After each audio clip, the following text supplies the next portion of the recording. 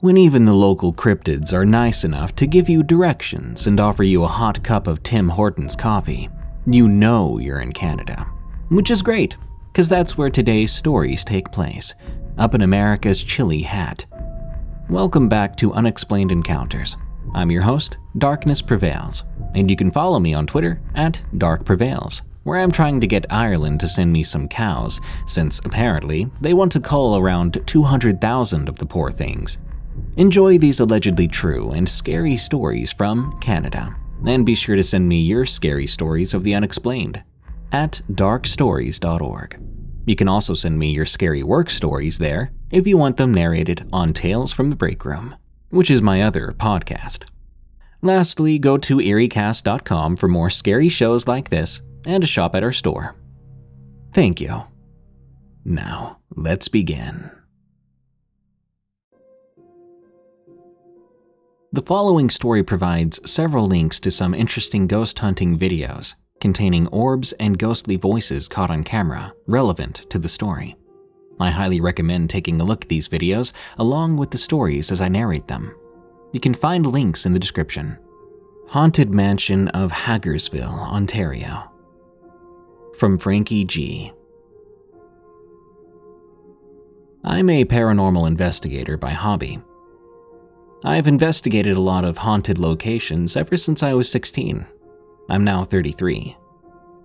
The stories I'm going to share here are from a house located in Hagersville, Ontario, Canada. I was around 22 when they happened. The house used to be an old age home, but it was for taking care of elderly people with special needs. My older sister, who's like a second mother to me, lived a mere 15-minute walk down the road from that house. My mom and my sister were pregnant at the same time, so I had a nephew the same age as me, and later another one who was 5 years younger than me. They were Chris and Anthony. We're more like cousins than anything. When we were young kids, possibly around 12 or younger, we would travel into town, and we would see some of the residents who lived there come out of the house.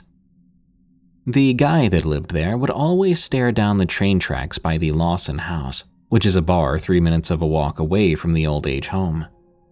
Apparently, he lost a loved one in a train accident. We would always see him staring at the train tracks all day. It was honestly pretty sad to witness. I remember feeling sorry for him. Sometime later in the future, not sure exactly what year, but it was the early 2000s, the house's operations stopped, and it became abandoned. Over time, kids would break in there to trash the place and to party. My nephews and I would also go into the house to be out of sight, to go smoke, but never to party. Nothing strange ever happened at the time. We never got the sense that it was haunted, but we would later find out that it is. Now, the house has 2 floors, including a basement and an attic, so I guess if you want to get technical, that would make it 4 floors. The house was huge, probably about 7 to 10 bedrooms. I never did count specifically, but there were a lot of rooms. The house was freaky because of how huge it was and the state that it was in. The basement was very dark because there was no electricity to turn on the lights, and it was very dirty with dust and dirt all over. It still had the washers and dryers down there. If you made your way up the stairs to the first and second floors, it looked like it was still in operation. I mean, it was somewhat cluttered, but still looked like people lived there. It's hard to explain. Imagine all the furniture in the living room still there, all the rooms as they were, china cabinets in the hallways, plates, silverware in the industrial-sized kitchen, piano, clothes, clocks on the wall, beds, bed sheets, pillows, family pictures even. Honestly, it just looked like something happened, and the staff and residents had to leave in a hurry and never come back. Our friend, who I'll call AG, had family that worked in the old age home while it was still in operation. AG told my nephews and I that there were rumors of neglect and abuse that happened there. Whether that's true or not, I cannot say. I found no evidence of neglect and abuse happening in that place, so for the record, I would just call it hearsay. But the fact that we would later conclude the place was haunted and the place looked like it was quickly abandoned for some reason, makes me wonder if some sort of negative emotions were attached to the place. Who knows? Either way, the place looks like it got shut down abruptly. Now I will get into the paranormal stories, and I'll be providing links to the videos that I took. So A.G., Anthony, and I formed a ghost hunting group we called Haldimand Ghost Hunters, since we lived in the district of Haldimand County.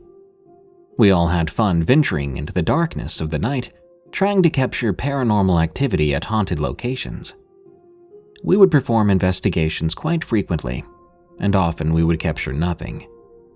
To be honest with you, ghost hunting is a pretty boring hobby. It's not like what people think. Most of the time, nothing happens, and one has to be pretty dedicated because reviewing the footage and audio can take many days. It takes a lot of work, and imagine going through footage for days just to find nothing. So it can become quite discouraging. That all changed when we decided to investigate this abandoned mansion on King Street in Hackersville. Since A.G. heard about the neglect and abuse, and since the house was very close to us, we decided to investigate the place. We never knew it was haunted before. We never heard it was haunted. And like I said earlier, we never felt it was either. But we were gonna go there anyway. To our surprise, we ended up capturing tons of activity. Some things in live moments, other things that went unnoticed until we saw them when we played back the videos on the computer. Anyway, that night, we went off, walking towards this abandoned mansion. I remember the moon was full. It lit up the night sky so well. The town was quiet. It's a small town in the middle of nowhere, really, and no one was out that late. It was around midnight. We walked towards Giant Tiger and then turned right into the driveway. The abandoned mansion and Giant Tiger both share the same driveway. Giant Tiger's walls on the right of the driveway make it look like a back alley as you walk up to this mansion. The house's exterior is brick walls and big windows with curtains in them, and the occasional yellow "No Trespassing" and "Private Property" signs.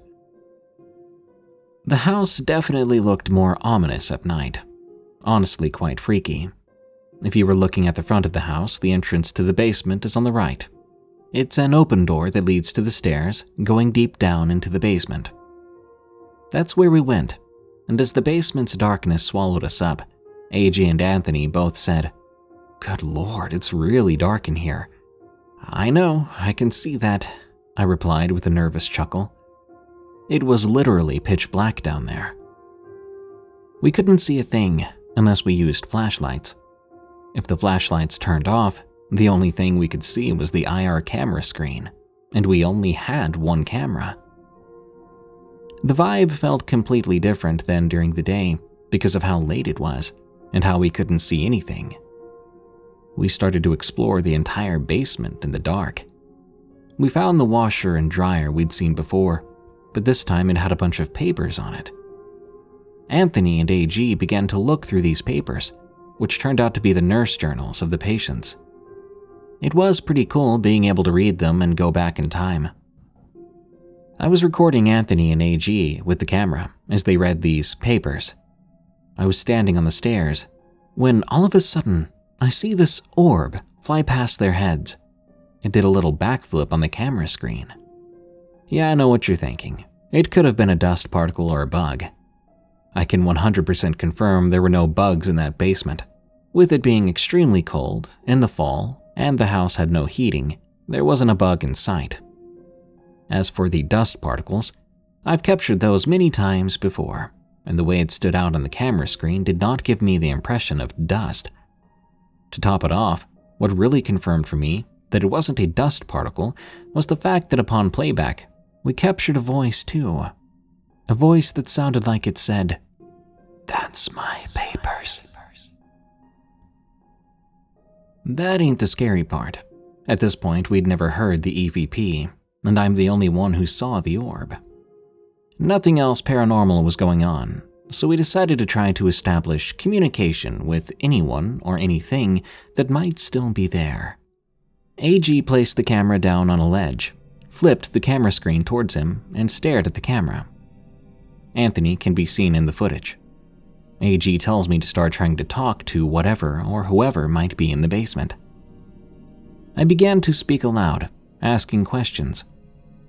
The first one was, "Do you work here?"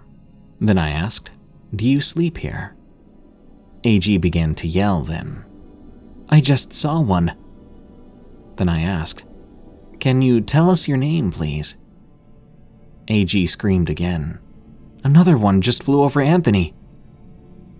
So by that point, both AG and I had seen orbs. Later on the footage, I could see clearly a sort of wisp goes over Anthony's shoulder. It's kind of like a misty spherical light. We were just about to head upstairs. I was filming Anthony just staring into the dark when he suddenly said, "Man, I feel weird down here." I replied, "What do you mean you feel weird?" He says back to me, "Oh, you don't even know."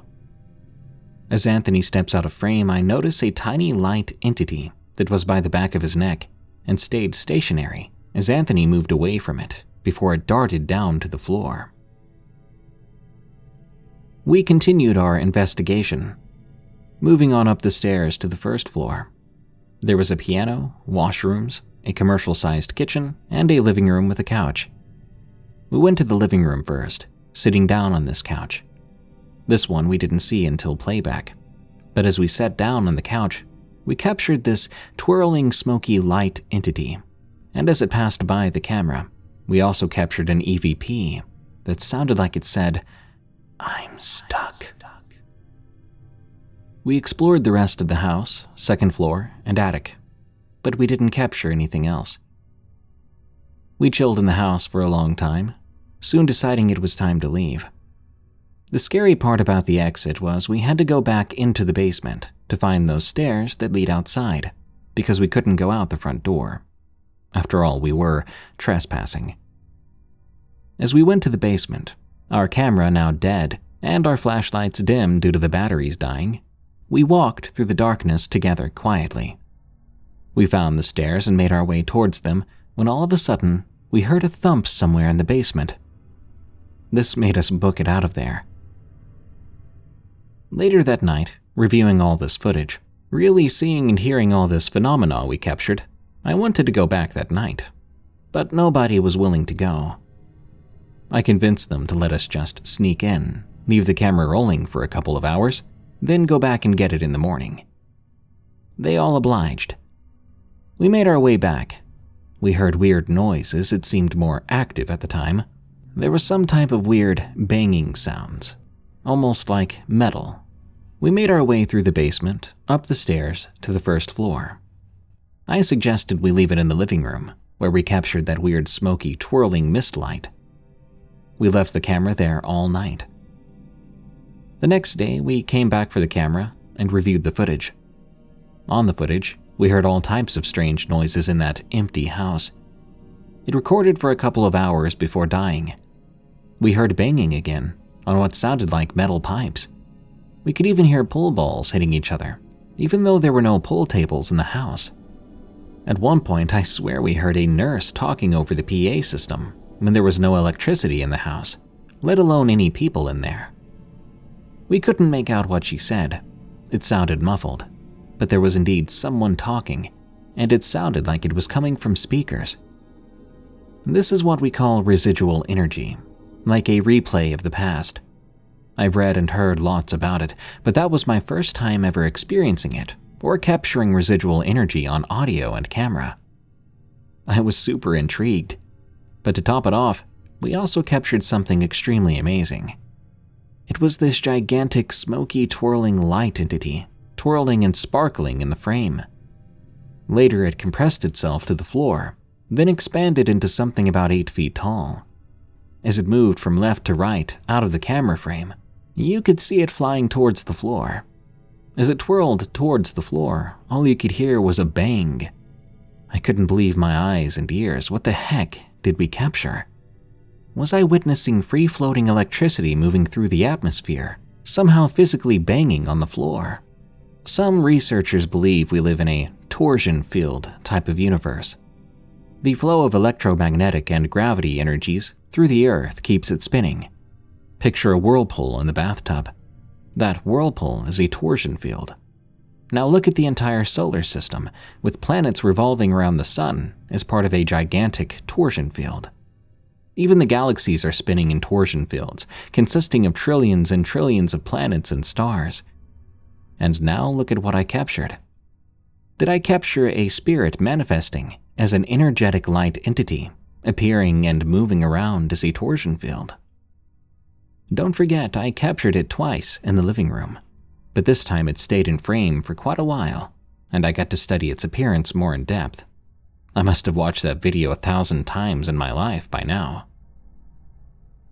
One night it was raining. We tried something we'd never tried before. We went ghost hunting in the rain late at night. We had no idea how badly rotten the abandoned house was. Rain was getting into some parts of the house, and all you could hear was the water falling, hitting wood. So it wasn't ideal for gathering evidence because of all the noise contamination. Regardless, since we were already in the house, we figured we might as well continue the investigation. We did the usual, making our way through the basement and walking through all the floors. We never captured any physical evidence, but we did capture and hear some strange sounds. Since we had all these crazy experiences in the house before, and what we captured on footage, we decided to straight up call out to the spirits. So Anthony says to the wind, "We know you're here. We've caught you a number of times." I added, "Yeah, coming down this hallway." That was, after all, where we caught the twirling light entity. Anthony goes on to say, "You know where we're standing and you know we're here. All we want to do is talk. Just give us a sign like banging or voices. Do something." A couple of seconds later, I yell out, "We know you're here. No need to hide from us." While I was doing the investigation, I was using a parabolic microphone, listening to everything with the headphones on. I could hear things louder than Anthony and AG. After I yelled, "Don't hide from us," beneath the raindrops, I began to hear knocking or banging somewhere in the house. I told the boys, "I heard a knock down there." Then I yelled out, "Was that you?" addressing the banging. Anthony then tells us he felt weird when he was talking to the wind, and AG said, "I heard this do. So afterward, I decided to knock on the closet wall with that pattern. We stayed quiet for a few seconds, and all we heard was raindrops falling and hitting the outside and inside of the house. But then, we start to hear something being dragged. It was super creepy. What the heck were we hearing? Was it residual energy replaying the past of someone dragging a body across the floor? We left the house not long after that. We didn't come back for a long time. The following is our final story. Unfortunately, we didn't capture any of it on camera. It was our final time to be at that house.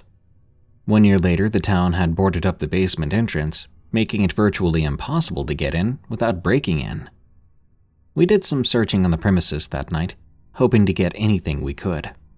We found this small window with some wood covering it. We took off the wood, discovering that if we squeezed through the tiny window, we could get in. At the time, I was a pretty scrawny dude, so it wasn't hard for me to squeeze inside. I went first. The window was about 6 feet off the ground, so I kind of had to hang and drop to the floor. As soon as I disappeared alone into the dark, with the only light coming from outside, I got instant shivers up my spine. I didn't even know which part of the basement I was in. I looked back at the window and I saw AG coming in, which calmed me down because I knew I wouldn't be alone for long. But to totally get rid of my fear in the moment, I saw Anthony making his way in, and the poor guy got stuck. At this point, AG and I were laughing. Anthony was a bigger guy than us, so it wasn't surprising. I went up to him and yanked him out, and we both fell to the ground. It hurt a little, but it was one of the funniest moments of my life. We had a good laugh. Make no mistake, it was all about to fade in the upcoming moments. We navigated through the darkness of the basement 2 flashlights, and 1 IR camera with us. We didn't want to stay in the basement. We wanted to explore the first floor, since that's where we always captured most of our activity. We were looking for the twirling mist light entity. We navigated around the first floor with nothing happening. Soon our camera battery suddenly got real low, so we decided to turn it off to save some juice. We went into the commercial-sized kitchen. We took a break there and chilled for a while. There was this big exhaust fan that led outside above where the deep fryers were. To our surprise, we caught wind of 2 police officers talking outside. The sound waves of their voices were traveling through the exhaust fans. A female officer said, "Hey, that wood's off that window. Someone just went in there." Our hearts dropped because we didn't want the police to come in and charge us with trespassing, possibly even breaking and entering. The male officer responds, "Let's go in then." I'm thinking to myself, we're screwed. To our surprise and luck, the female officer replied, "Screw that, I'm not going in there." We all kind of chuckled to each other. The male officer then replied, "Alright, let's just put the wood back on then." Now I'm thinking to myself, oh great, we're locked in here. We heard the officers board up the window and we heard their footsteps dissipate as they walked away. When I finally thought it was safe to do so, I said, "That was a close call, huh?" They both agreed. "How about we continue this ghost hunt until the camera dies? Then we can just get out of here." They agreed, then we headed out of the kitchen. We were walking through complete darkness. We made our way to the living room. I was in the lead with the IR camera. The living room is close to the front door, and as I had my camera in hand, walking toward that front door, suddenly the camera died, and not a second later, a massive bang came directly from in front of us. It was so loud, it made us jump like scared little rabbits. I even felt the floor shake. At this point, we froze completely still. I personally thought it was the police coming in the front door. In later conversations, Anthony and AG thought the same thing, apparently. As we realized it really wasn't the police, we quickly concluded that this must have been paranormal. We scattered to escape and quickly made our way back into the dark basement. We had to find the room we came through, then we had to push the wood off the window. One by one, we all had to climb and crawl back out, all the while feeling like something was following us, watching us. It was really unnerving. Was the big bang we heard created by free-floating electricity? Was it the same ghost that told us it was stuck in there, that we were reading its papers? I'll never know. I'm willing to go back, but I would be lying if I said I'm not scared of doing so. This episode is sponsored by June's Journey. Do you believe in monsters? And given the chance, would you be brave enough to track one down on your own? In June's Journey, people are the true monsters, and you can live the story yourself rather than sitting back and listening to one. June's Journey is a hidden object game with a thrilling murder mystery set in the Roaring '20s. You play as June on the hunt for your sister's murderer. Discover clues through exciting hidden object scenes with beautiful and atmospheric illustrations and music. Victory brings you closer to new plot points and suspenseful answers. When not hunting for clues, you can customize your own luxurious estate island with gardens, buildings, and decor. Or chat and play with or against other players too, in the Detective Club, where you could even put your skills to the test in the Detective League. June's Journey is both relaxing and fun to play. With my busy schedule, I find it's the perfect game to pick up and play whenever I've got a free moment. It doesn't demand too much time, and it's pretty satisfying solving puzzles quickly and unlocking new clues. Can you crack the case? Download June's Journey for free today on iOS and Android.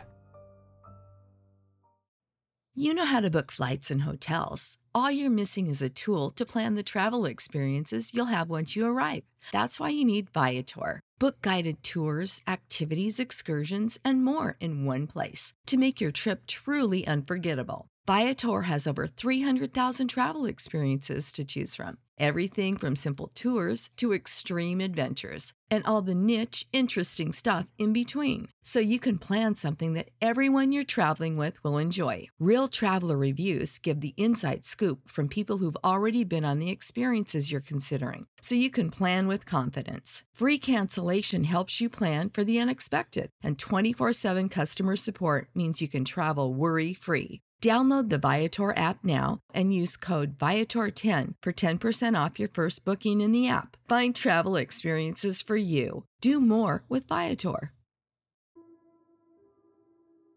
The Night I Walked Through Hell.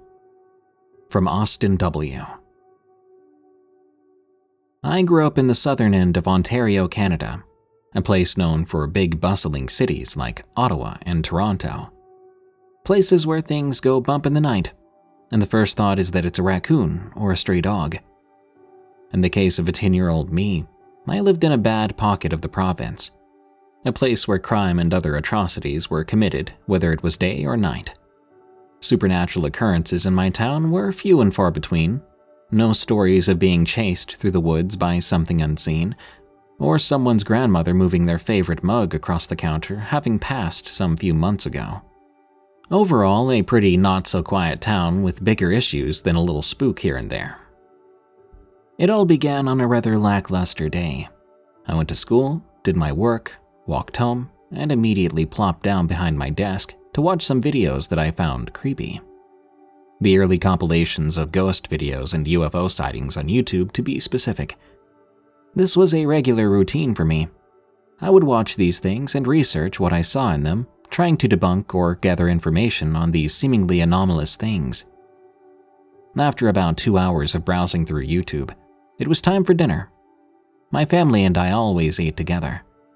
My mother's fresh home-cooked meals were always something to look forward to, and always a good way to end the day. We would talk about typical things families talked about: school, plans, events, and the annoying amount of teasing that my mother loved to torment me with. I could never live anything down with her around, but it was all in good fun. Dinner wrapped up a little later than usual, and I went back to my desk. This time I played Minecraft at a blistering 10 frames per second or so. I don't know how I did it back then, but I enjoyed it nonetheless. I finished my gaming session around 9 p.m. I then changed into my pajamas, brushed my teeth, and crawled into my loft bed above the desk. Unbeknownst to me, this night would be a night I would never forget. As I lay in the darkness pressed so close to my ceiling, I began to doze off into a peaceful sleep. My mind cleared as my consciousness slipped away into the night. Slowly, though, I began to feel as though I was waking up, feeling much warmer now, as though I was overheating. Before I could move, I was face to face with a wall of skulls, blood, and fire. My ears were filled with screams from what sounded like millions of people echoing in my head. I tried looking around, but I could see nothing but skulls and flames. Suddenly, it felt as though an unseen force had pulled me out of the fire and threw me into a new place. I felt myself cooling rapidly as I took in my new surroundings. A dark, cold expanse with stormy skies, no living vegetation, and the smell of musty, dry rot in the air. I gazed across the landscape, seeing nothing but dead grass, rotting trees and bushes, and the gray light covering the darkened land. I turned back to the direction I was tossed from, seeing a lake or a pit of fire, seemingly burning without a source. The winds carried the smell of fire right to me, but the wind was cold, and it sliced into my face like the cut of a dull old razor. I was dumbfounded. I don't know why, but I wasn't scared of this place. I seemed almost accustomed to this wasteland of sorts. I turned back to where I was looking before, choosing to explore with an empty mind. I walked across the barren land, seeing the odd shadow of a person dart out of the corner of my eye, or the odd shriek of something I couldn't see in the distance. The thing I found most odd about the place was how quiet it was. Aside from the howling of the wind in my ears, the place was mostly silent. After walking for a few hours, I noticed that the light level in the place never changed. It almost seemed like it was midday. The constant glow behind the clouds never once moved or changed, like I was standing under a spotlight wherever I went. I realized quickly after walking for a while that I wasn't experiencing any fatigue. I didn't feel hungry or thirsty. I felt as if I'd just eaten an hour ago and was just settled after a full meal. I thought about it all for a moment, remembering that I'd gone to bed at 9 p.m. and I'd eaten 6 p.m. before that. And if I'd been walking for a few hours, any normal person would be looking for a snack or a bottle of water. I reasoned that maybe I wasn't hungry because I just didn't feel like eating. Very dumb reasoning, I know. I was never the smartest kid. I was known more as a stubborn type. I continued my walk for hours, seeing and hearing the same things. I wandered this wasteland for what seemed like ages. I never saw any other living beings save those distant shadows. I did find some bones here and there, from something long since passed. I noticed I never changed either, still in my PJs, my hair, nails, and body never changing. I was still the same as the day I'd appeared in this strange place. I kept walking until I found an old tree in a valley of some kind. I decided to stop for a minute and find out where to go next when I heard a low growl from the inside of the tree. I backed up and stared at it.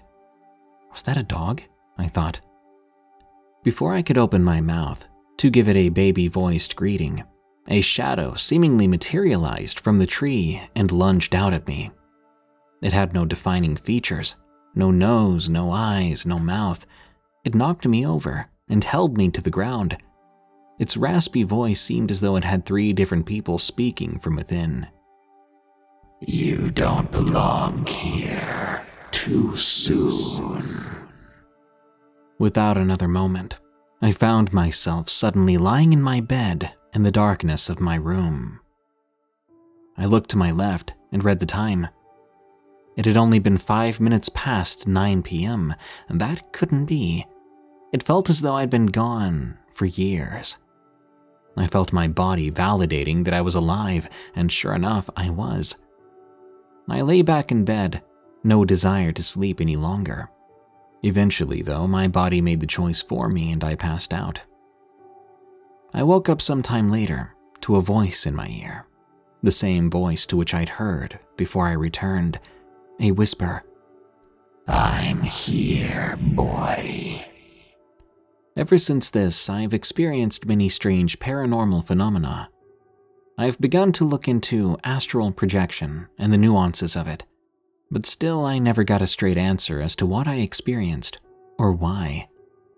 Every now and again, I swear I hear that voice on the wind, and I see things I'm sure I shouldn't. To this day, I wonder, was it a dream, or did my soul leave my body and venture off somewhere disturbing where it shouldn't be? Sometimes it feels like I brought something back. I've got a fantastic podcast to recommend to you. It's called Monsters Among Us. You're here because you enjoy allegedly real accounts of encounters with cryptids, the unexplained, the paranormal. But hearing those accounts straight from the very people that experienced them is another level of immersion and terror. That's why I think you'll love Monsters Among Us. Monsters Among Us is a massive collection of first-hand paranormal accounts of detailed experiences with ghosts, cryptids, UFOs, and more, told in the witness's own voice. With over 300 episodes and appropriate for all ages, Monsters Among Us is just waiting to be binged. You'll discover stories like Julie's, who drove past a car accident, only to turn and realize a spirit had joined her in her passenger seat, as well as an anonymous caller who saw 3 strange entities in the woods moving in unison, then lost 8 hours without explanation. You should definitely check out Season 14, Episode 1, which is about Were-Deer, Missing Time, and a Family of Bigfoot, and Episode 15 of the same season, which showcases the best stories of 2022. Monsters Among Us podcast is available now on Apple Podcasts, Spotify, or wherever you get your podcasts. That's the Monsters Among Us podcast on Apple Podcasts, Spotify, or your favorite podcast app. Not My Mother, from Stephanie R. I live alone with my daughter Sophie in Ottawa. On this particular night, I was residing in a tiny building. We live on the second floor, and my balcony is located to the right of the building's entrance, facing upwards. The large bay window in my daughter's room is the window closest to the entrance door, also facing upwards. However, our buzzer did not work. So during winters, our guests would lightly throw a snowball at our window, and we would come and let them in. I know, right? A great system. But that's what you get for cheap rent in the ghetto. On this silent night around 7 p.m., I heard a snowball hit my daughter's window. I climbed up my daughter's bunk bed and moved the curtain to see the small, dark-hooded figure of my mother. She is petite and struggles with addiction, but she's still my mom. She pointed to the parking lot entrance, not the front door, which was strange. Like an idiot, I pointed at the front door and rushed to get my young daughter dressed, changed out of her pajamas, put on my boots, and took the elevator down to the front of my building to let her in. However, when I got there was no one there. We walked around the parking lot, but it was empty, except for the silent flakes of snow falling on the still night. There was no wind either. Nobody was out there. It was quite eerie as I recall it now. How foolish of me to bring my 3-year-old daughter outside, even in my arms. It's shameful. I re-entered the building and put my little one back in bed, so she could finish watching her movie. Then I proceeded to call my mother. Our conversation went like this. "Mom, where are you? I went outside and you weren't there. I mean, I didn't take that long to get down there. Are you okay?" She replied, "You're giving me goosebumps right now. I'm out on Beechwood Avenue, nowhere near your place, baby." "But I just saw you outside. You threw a snowball at the window. You pointed at the parking lot. I pointed at the front door. You just stared at me." She replied, "That's the spookiest thing I've ever heard. I don't know what to say. That wasn't me." I apologized for freaking her out. I told her I loved her and hung up the phone, feeling shocked. I locked my door, and as an Ojibwe woman, I lit some sage to cleanse my home, myself, and my now sleeping child. I poured some salt out on my windowsills, yet I still trembled. Even as I write this now, my heart is heavy, and I struggle to breathe. My pulse races.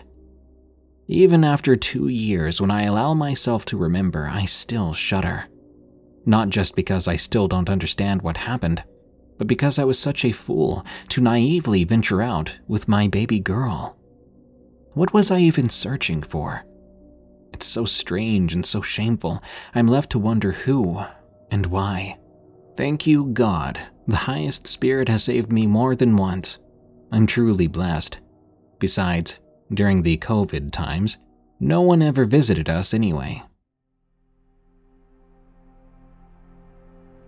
My paranormal experiences. From Anonymous Canadian. I've had my own personal experiences as well as experiences recounted by family members. I'll present these in chronological order, and I'll do my best to provide as many details as possible. The first knowledge I had of shadow people was when I was between the ages of 7 and 12. This happened in the late 90s to early 2000s. At that time, I had no knowledge of the phenomenon, or even knew what they were called. From what I remember, this incident took place during the summer. My parents were away, and a babysitter from our street came over to watch my brothers and me. She brought her brother over, who was our age. While my brothers and I were playing outside with a few other friends, the babysitter and some of my brothers stayed inside. Suddenly, my brothers ran out into the front yard and told us that there was a pitch-black shadow figure standing at the top of our stairs in the house. The babysitter came out shortly after, and they explained what happened. She went to check it out, but she didn't see anything. I don't recall much else happening after that, During a similar time frame, maybe within a year or two of that incident, my youngest brother, who was about 2 or 3 years old at the time, came downstairs from his room into the kitchen where my mom and I were. He asked us who the man in his room was. My mom and I were quite confused, so I asked if he meant the poster of Superman he had. He responded, telling me, "No, the black man." My mom and I went upstairs to check it out, but found nothing. The next experience actually happened to me. I do believe this took place after the previous experience. I was upstairs using the master bathroom, which was directly connected to the master bedroom and the upstairs hallway, shared by everyone. My 2 youngest brothers shared the master bedroom because my parents thought they needed the extra space for their toys and to play. From where the toilet is located, if the door is left open, you can look directly out into the master bedroom. While I was sitting on the toilet, I'd left the door open. About halfway through, I looked to my left, and I saw a very dark black hand reaching around the open door frame. I could only see the hand and part of the wrist. I don't recall much else happening after that point, but it was definitely freaky. The next experience happened to 2 of my brothers in the master bedroom. They told me about it in the morning after it occurred. They claimed while they were sleeping, they both woke up around the same time. They looked over to the end of their bedroom and spotted a glowing fluorescent greenish slime on the wall, being painted on by seemingly nothing. If I recall correctly, they both claimed that it formed a skull shape on the wall. When I went to check it out for myself, nothing was there. After that, nothing really happened for a while. I believe this next incident happened after 2016.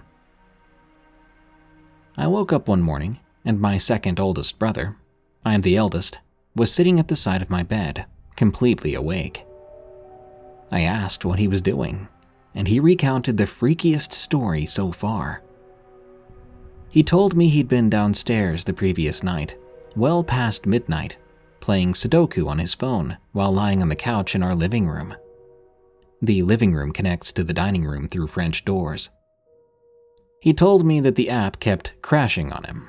When he reopened the app, it was supposed to show the last 3 moves he had made, with the numbers popping up and spinning before going back to normal. But he said when he reopened the app, 3 6s did this. I know it sounds cliché. Despite not believing that these were the last moves he made, he got annoyed and decided to call it a night. However, before going to bed, he decided to grab a snack from the kitchen. Keep in mind that the whole main floor was fairly dark at this point. As my brother opened the doors to the dining room, he saw the outline of a silhouette of a woman in a dress sitting on top of our dining room table. He was able to see the outline of her due to the sliding glass doors behind her.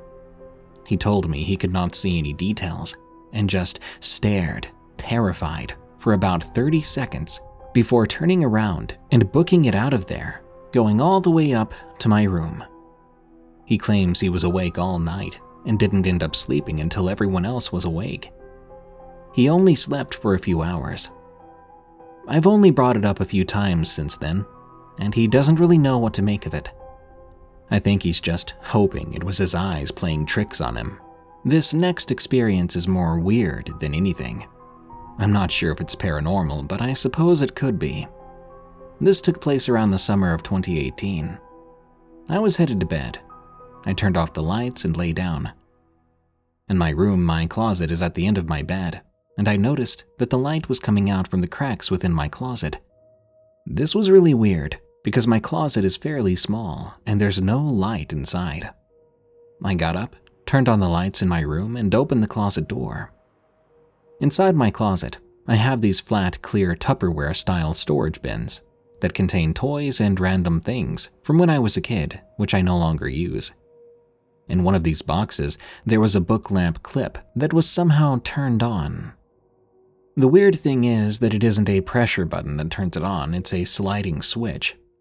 It had probably been in storage for over 10 years, so even if I somehow never noticed the light before this, there's no way a battery could have lasted that long. I'm really not sure what to make of this, or how on earth it could have possibly been turned on at all. It was very weird. In January of 2019, I moved out of my parents' home and got my own place. In April, I had a week-long business trip in Calgary, Alberta, about a 3-hour flight from where I live. When I got back, despite only a 2-hour time change, I was absolutely exhausted. I'd barely slept on the plane, and I was somewhat jet-lagged when I got home. This trip was the first time I'd ever been on a plane. As soon as I got home, I crashed in my bed without even bothering to change out of my clothes. I was falling in and out of consciousness, and was kind of half awake-ish. For perspective, if you're lying in my bed, to the left, there is about a 4-foot gap to the wall, and on the right, the same, but that side has a window. While lying on my bed, I was on my left side, lying on the side facing the wall. I woke up and kind of adjusted my position, but as I did so, I noticed that my headboard looked kind of different, which struck me as odd.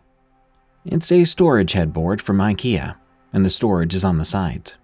However, I noticed that it now was on the front of my headboard. I got out of bed and looked at it, walking around to the other side of my bed to get a better look. At this point, my room was sort of dark, but not to the point that I couldn't see. After looking on the other side of my bed, I decided to go turn on the lights to get a better look. However, as I was walking to the lights, when I got to the end of my bed, I froze, as if I was suddenly paralyzed. Because of this, I fell face first into my mattress and was immediately sucked back into my body, and I for real woke up. Kind of like when you dream that you trip and you fall back into reality waking up. The weird thing was, besides my weird-looking headboard, there was no indication that I was even asleep. I don't know if this was some sort of astral projection or a dream. This is where things get weird. When I woke up for real, I began to hear footsteps walking outside of my room. I realized then that I couldn't move. I assumed this was some sort of sleep paralysis. I then began to hear someone speaking at the end of my bed, but I couldn't turn to look. I don't know if I'd even want to, based on what I've heard some people see during sleep paralysis. I then heard another voice respond to the first. This voice came from behind me. Both voices were male, but I can't recall what they were saying because I was scared. At this point, since I was so close to the edge of my bed, I was desperately trying to roll off to get out of my sleep paralysis. I finally managed to, but as I did, it seemed like time slowed down. I was halfway to hitting the floor when I got sucked back into my body again, and I was back to where I started. This happened 2 more times in a row with the same results. Finally, after the 3rd try, I heard the voice behind me say clearly, "You should thank me." Then I was finally able to move and be awake again. I immediately got up, looked around beyond freaked out, checking out the rest of the room to make sure everything was good and that the people that were speaking were gone. This was the first time I'd ever had auditory hallucinations from sleep paralysis, if they were hallucinations. Before that, I'd only ever experienced something like this 2 or 3 times. It was never scary before, but prior experiences I never heard or saw anything. I just couldn't move. The thing that really weirded me out was the whole getting sucked back into my body thing. It was one of the freakiest sensations ever, which is why I wasn't sure if it was maybe some kind of astral projection, coupled with nightmares and sleep paralysis. I really have no idea. I'm assuming my lack of sleep and being jet-lagged were contributing factors, but I can't be sure. Have you had a similar experience? Have you ever astral projected? Red Deer Clan, from Anonymous. This happened to me one summer break around 2006 or 2007. I spent the summer that year working at my first job. This wasn't by choice. My parents made me. I lived in Alberta, Canada, in a small city called Red Deer. Normally, we'd go visit my family in Saskatchewan for the summer, but this year we were staying put. Needless to say, I was expecting a boring summer. Now, you should know, back in the Great Depression, Alberta was a hotspot of racism and clan activity. And I mean the clan spelled with 3 Ks. For those not familiar with Canada, it may seem weird that we had the clan even up here, but we did. But Alberta is a very white province, so most of the clan's hatred and bigotry was aimed at Roman Catholics. My family was Roman Catholic, which makes this story a bit scarier for me. Anyway, since it was summer, I often rode my bike to and from work, because it was peaceful, and I liked the alone time it gave me. I worked in the city's most popular mall, Bauer Place. I'd always been a nerd, so I worked in an electronics store selling video games. As a teenager, I tended to work nights. Even though my availability said I could work days, I wasn't a daytime employee, so rarely did I get daytime shifts. That meant that I often worked at 4 or 5 p.m., getting off between 9:30 and 10 p.m. At the time, it didn't bother me. I lived in a newer part of the city, near my high school. It was probably a 15 to 20 minute drive from my work, but it only took about half an hour to get home by bike, because Red Deer is full of parks and bike paths. Thinking back on it as an adult, my route to and from work probably wasn't the safest. Whenever I'd leave for work, I'd go out of the back alley and cut through other alleys until I got to the only major road along the way. Then I'd ride across the road and down a side street until I got to the entrance of the bike paths. These bike paths were literally in a forest in the middle of the city, and the trip through them would take about 15 minutes. The path came out of the trees right across the street from the mall. Then I would bike across the road and across the parking lot until I got to the entrance nearest to the store. I'm telling you this because I didn't spend much of my ride in a populated area at all. I should add that forest has a reputation of being the home to numerous homeless people. I've come across many makeshift campsites in my youth. It was also a popular place for people to party and get drunk. On that day, I was following my usual routine. I had just gotten off work, and it was a beautiful night out. I must have gotten off late because I remember it was already getting dark. I also didn't have my iPod for some reason, as I usually like to listen to music when I biked. I probably just forgot to charge it. But thankfully, for whatever reason, I didn't have it. Otherwise, I never would have heard what I heard. I remember hopping on my bike and saying goodbye to some of my coworkers as they walked past. Then I took off through the parking lot. I got to the entrance of the trees and slowed down so that my eyes could adjust. The path went down a bit of a steep incline and immediately curved. So if I didn't let my eyes adjust, there's a chance I would have just gone off the path and hit a tree. By the time I made it past the curve, I could see fine, so I picked up the speed.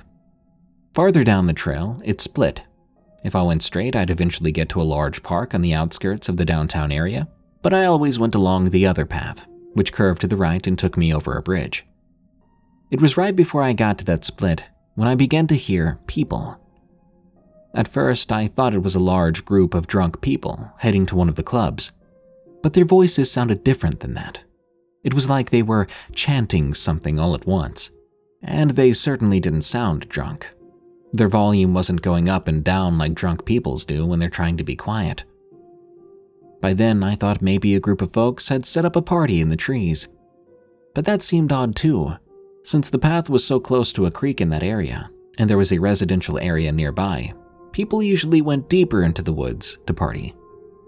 I should have just kept riding and ignored the voices, but I was curious and dumb, so I climbed off my bike, hit it off the path, and I walked into the trees to check it out. While I've already admitted I was a nerd, I wasn't completely helpless. I joined the Sea Cadets at the age of 12 and had recently begun taking mixed martial arts courses. Before that, I'd been in Hapkido. Needless to say, I thought I could sneak up on the group without being heard and get away if need be. So I went creeping through the trees, flinching every time a twig snapped, getting ever closer to these voices. I soon saw smoke, and then the fire itself, before I saw the people. This fire was huge. It was like something you'd see in a movie, where the college students have a bonfire on the beach.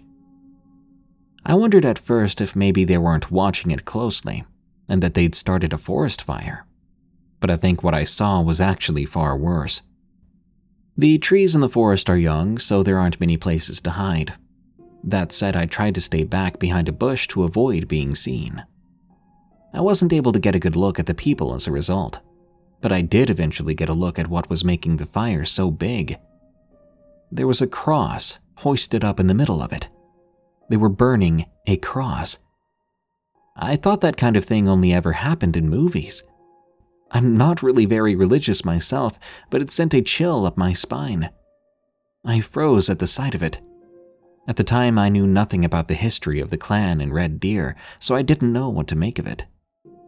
Then I began to see flashes of white as people moved back and forth across the spaces in the trees nearest me.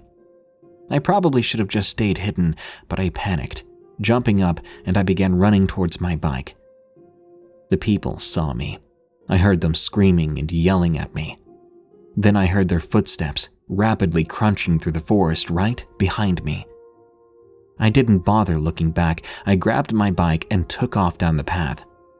I made it out of the forest that day in record time, riding down the side street and across the busy road until I was in the safety of the nearest alley. At that point, I stopped my bike and turned around. I had no idea if those people followed me out of the forest, but I didn't see anyone. I could see, however, smoke billowing out of the trees. I think someone must have called 911 because I began to hear fire trucks getting closer. I didn't stick around to see. Instead, I rode my bike home, hiding in my bedroom for the rest of the night. I'm not sure if anything ever came of it. I never heard anything about it afterwards. It also didn't stop me from taking that path to and from work, but I never saw or heard anything like it ever again. I'm pretty sure what I saw that day was a clan meeting because I did some research after that incident, and I don't think there's any other possible explanation, especially with all that burning a cross on a bonfire business. Creepy Old Lady. From Darkly Dead 12. The year was 1994, a very nice year for me. We lived in Calgary, Alberta, Canada. One day, though, my happiness came to an abrupt stop. I was walking home because my grandma had asked me if I could get her some mint and cucumbers. She was making a salad. I went off to buy those things for her. My grandma had also mentioned not to take too long, seeming a bit worried for whatever reason. I thought, okay, just a worried grandma. But I had no idea what she might be worried about. I bought the mint and cucumbers and began my walk home. Now, no one in my family had bothered to get a driver's license, and this walk took about 54 minutes. I'd always been told it was better to walk anyway. So as I was walking home, I saw this old woman. She was holding a really heavy basket. I walked up and asked if I could hold her basket to help her out. She said yes, though I must admit her voice sounded very odd. I ignored that. Right away, things got weird. As I carried her basket, she suddenly asked, "Can I move in with you, dearie?" Huh? Why? I'm sorry, I don't really know you. Well, my husband died this morning, and our house burnt down days before that. We've been living on the streets.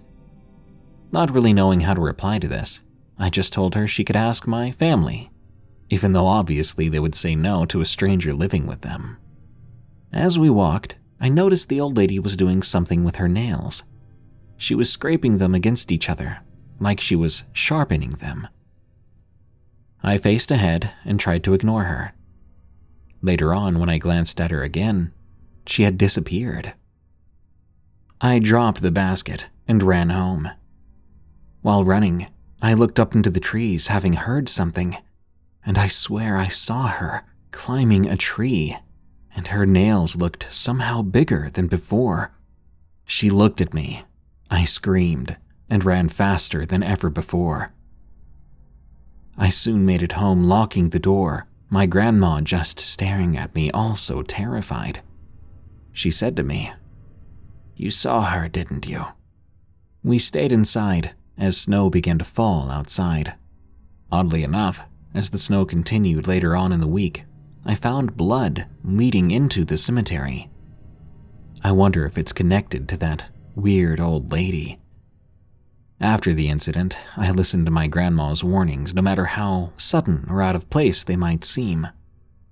A year later, we moved to San Francisco, and I haven't had a crazy old woman sighting since.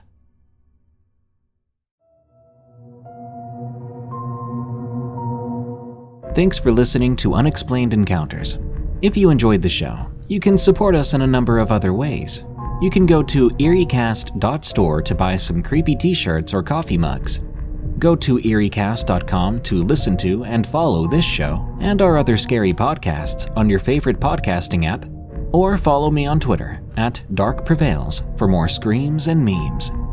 Before I go, be sure to send me your scariest stories of the unexplained at darkstories.org. Until next time, stay safe out there and stay creepy, because this world is a strange one.